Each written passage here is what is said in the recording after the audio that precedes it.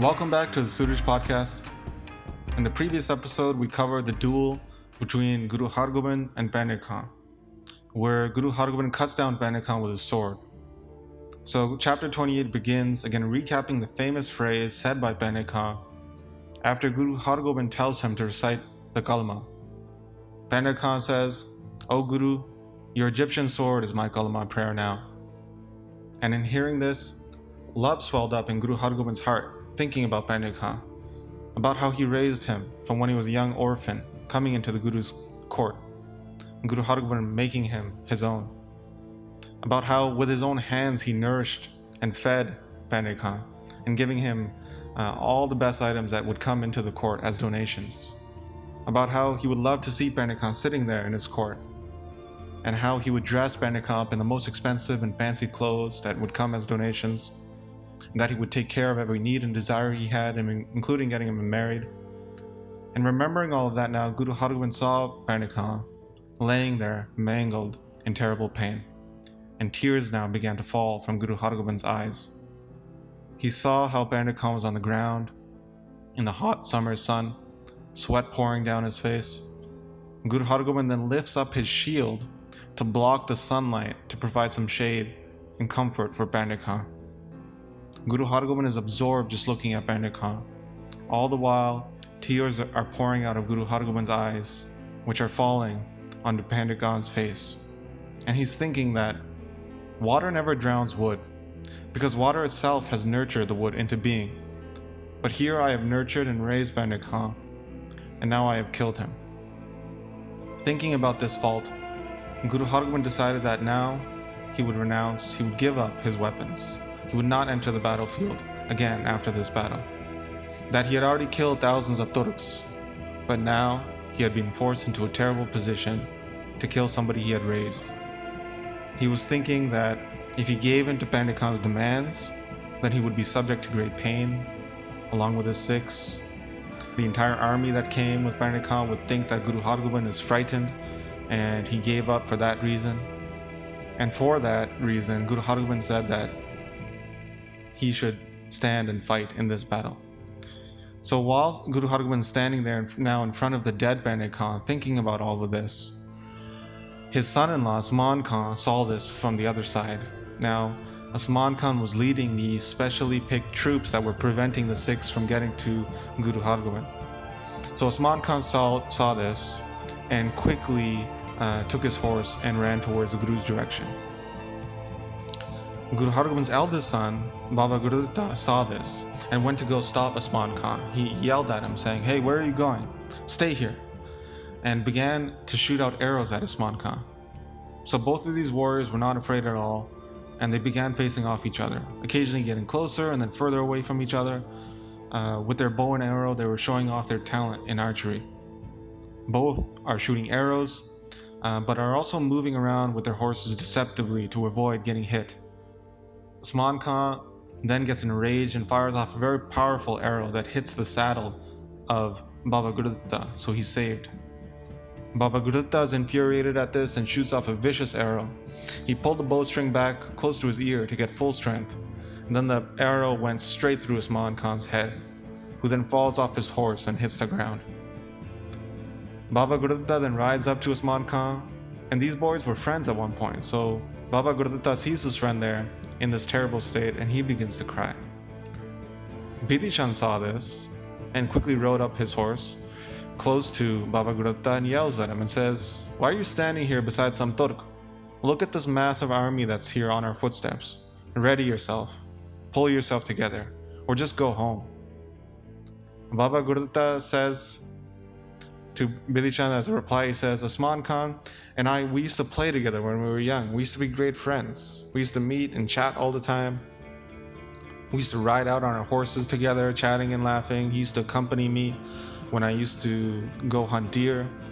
And now he's lying here, he's not getting up, he's not saying anything. That's why I'm standing here." Bidhi Chand replied, "Well, he's dead. But since he died from your hands, he's blessed and has received a supreme state. When he was alive, you treated him very well, you were very compassionate to him, and now in killing him, you've liberated him." Listening to this, Baba Gurditta was disturbed And he replied, "Oh, so this is the fruit of being a Shastratari, a weapon bearer? In the battlefield, there's not even a bit of compassion. I have killed my friend here, and this is not compassionate." In this state of sorrow, Baba Gurudutta then walks over to his father, Guru Hargobind, with a really sad look on his face. And seeing this, Guru Hargobind comforted him and consoled him. Then both father and son, with some warriors, went back to their residence, where they sat down, calming their heart. They remained silent for some time, not listening or talking to anyone. On the other side of the army, the Turk forces now were thinking about what to do. Kale Khan, the main commander, along with Qutb Khan, had seen how Berne Khan was killed by Guru Hargobind, along with Osman Khan. And they were thinking that, such a significant amount of troops they have lost already. So in thinking that they had lost their desire, their hope now that they would win this battle. So Kale Khan then says to Qutb Khan saying, "So what should we do now that Berne Khan has died and Guru Hargobind is still standing? Should we go back to Lahore? How can we even show our faces to the emperor now?" We said to them that we would either capture or kill Guru Hargobind. And for that reason, we were sent out here, and we've not done either of those. So if we go back, they'll just laugh at us. They gave us gifts of 100,000 rupees in front of all the other generals. What should we do now? We need a plan, because death is standing over us right now. So much of our army has been decimated. Qutb Khan then replied saying, "Kale Khan, you are very wise. You know what to do. We only have two options here. Either we capture or kill Guru Hargobind, or we die. We cannot not fight. We have to fight. That's our only option. We should round up all the remaining troops in one, sound the battle drums, and charge in against the Guru's forces. We've been fighting since 2-3 a.m. and now it's around 10-11 a.m. Everybody is tired, including the horses. We need to be quick here before we run out of steam." Listening to this, Kale Khan then sent out an order to sound the battle drums and to gather all the troops together in one battalion. When this happens, Kale Khan then rides up to the entire battalion and shouts out at them, saying, whoever loves their life, their sons, their wives, or their horse, go ahead and drop your weapons and go home. Do something else instead of trying to be a warrior. Those who love fighting, be a warrior and join us to help win this battle, and you'll receive all the pleasures in the world. Your praise will be spread throughout the world as well. If you die in battle, you'll also go to heaven. So in both worlds, you'll get happiness if you join us. To those cowards who are afraid to fight, go home, get a job, earn a living that way. All of you guys are Mughals, Pathans, Sayyids. You come from respectable lineages. You are always in the employment of the emperor. You make a great living from the emperor. You live in such comfort. Now understand this work to be the emperor's work. And secondly, keep the honor of your lineage.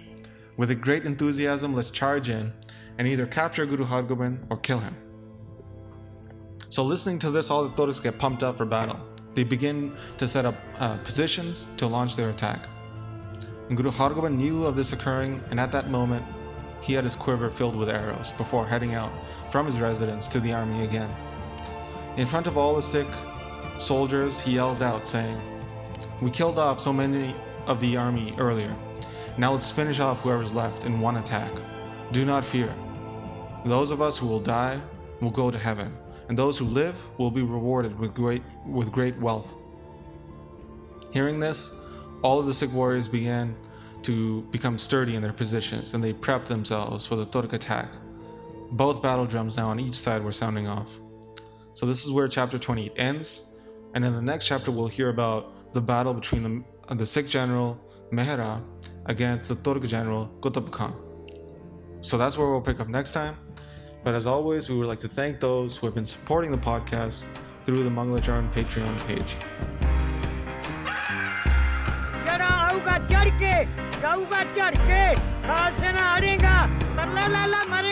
शरण परेगा ते तरेगा गज गज करेगा वे गुरु